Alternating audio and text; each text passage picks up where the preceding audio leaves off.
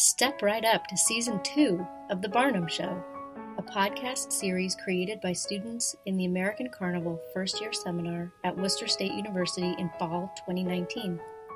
Each episode tells one story from the life of America's quintessential showman, P.T. Barnum.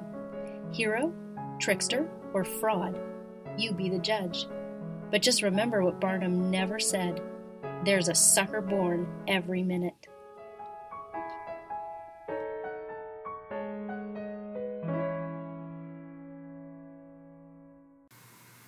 The American Museum, a museum filled with curiosities beyond anyone's imagination. This was the ultimate destination for the fascinating and the weird.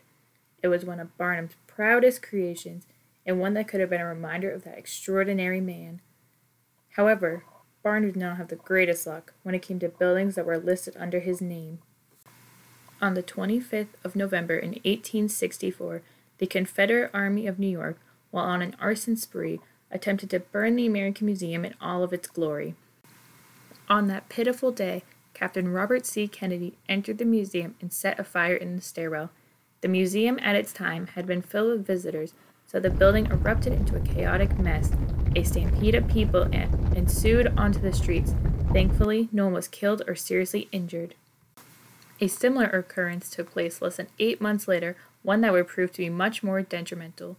On July 13th, 1865, around noon, an employee came running up and announced his office was on fire. Firemen quickly evacuated visitors, human performers, and animals. Anna Swan, the giantess of Nova Scotia, had to be rescued as she was too big to fit through the windows. The firemen first attended to patrons, as some had collapsed or were too confused to find their way around. William McNamara, a firefighter, single-handedly evacuated many patrons and performers. Many animals had burned to death as they were unable to escape on their own. This includes 2 beluga whales that boiled to death in their tanks. Some snakes had managed to survive the fire or were instantly trampled and killed by the stampede.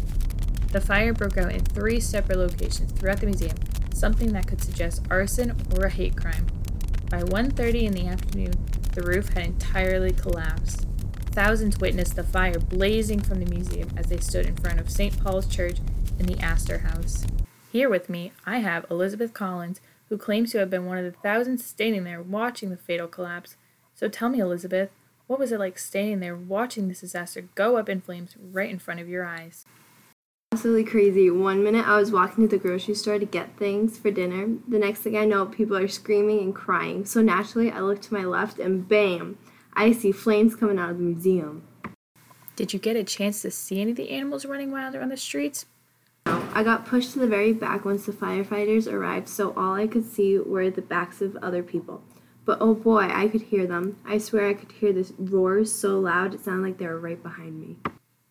That sounds very intriguing, Elizabeth. What it must have been like to be on the scene. Thank you so much for coming and talking to me. Thanks for having me. That was very interesting for us to hear what happened from someone who was actually there. Fortunate, or possibly suspicious, Barnum was not present during this wreck, as he was presenting a speech to the Connecticut legislature. When he heard the news, he continued on with his speech as if nothing had occurred. He then drove home to get a good night's sleep, and then finally made the trip to New York the next morning to inspect the damage. The estimated loss for all the damage done was $2 million. One would think that after 2 fires, Barnum might give up on the idea of owning his own spectacular museum, but that was not the kind of man Barnum was. The morning after the fire on July 13th, Barnum was already talking about a new and better museum 3 times the size. However, on March 3rd, 1868, after boasting about the improved attractions, Barnum's precious museum came tumbling down in a fiery mess. This fire, thankfully it occurred in the morning, so there were no patrons present. The same could not be said for the animals and the curiosities housed within. The fire engines were delayed in arriving to the scene due to the snow. It makes one think, if they had arrived earlier, could they have possibly saved the museum in all of its glory?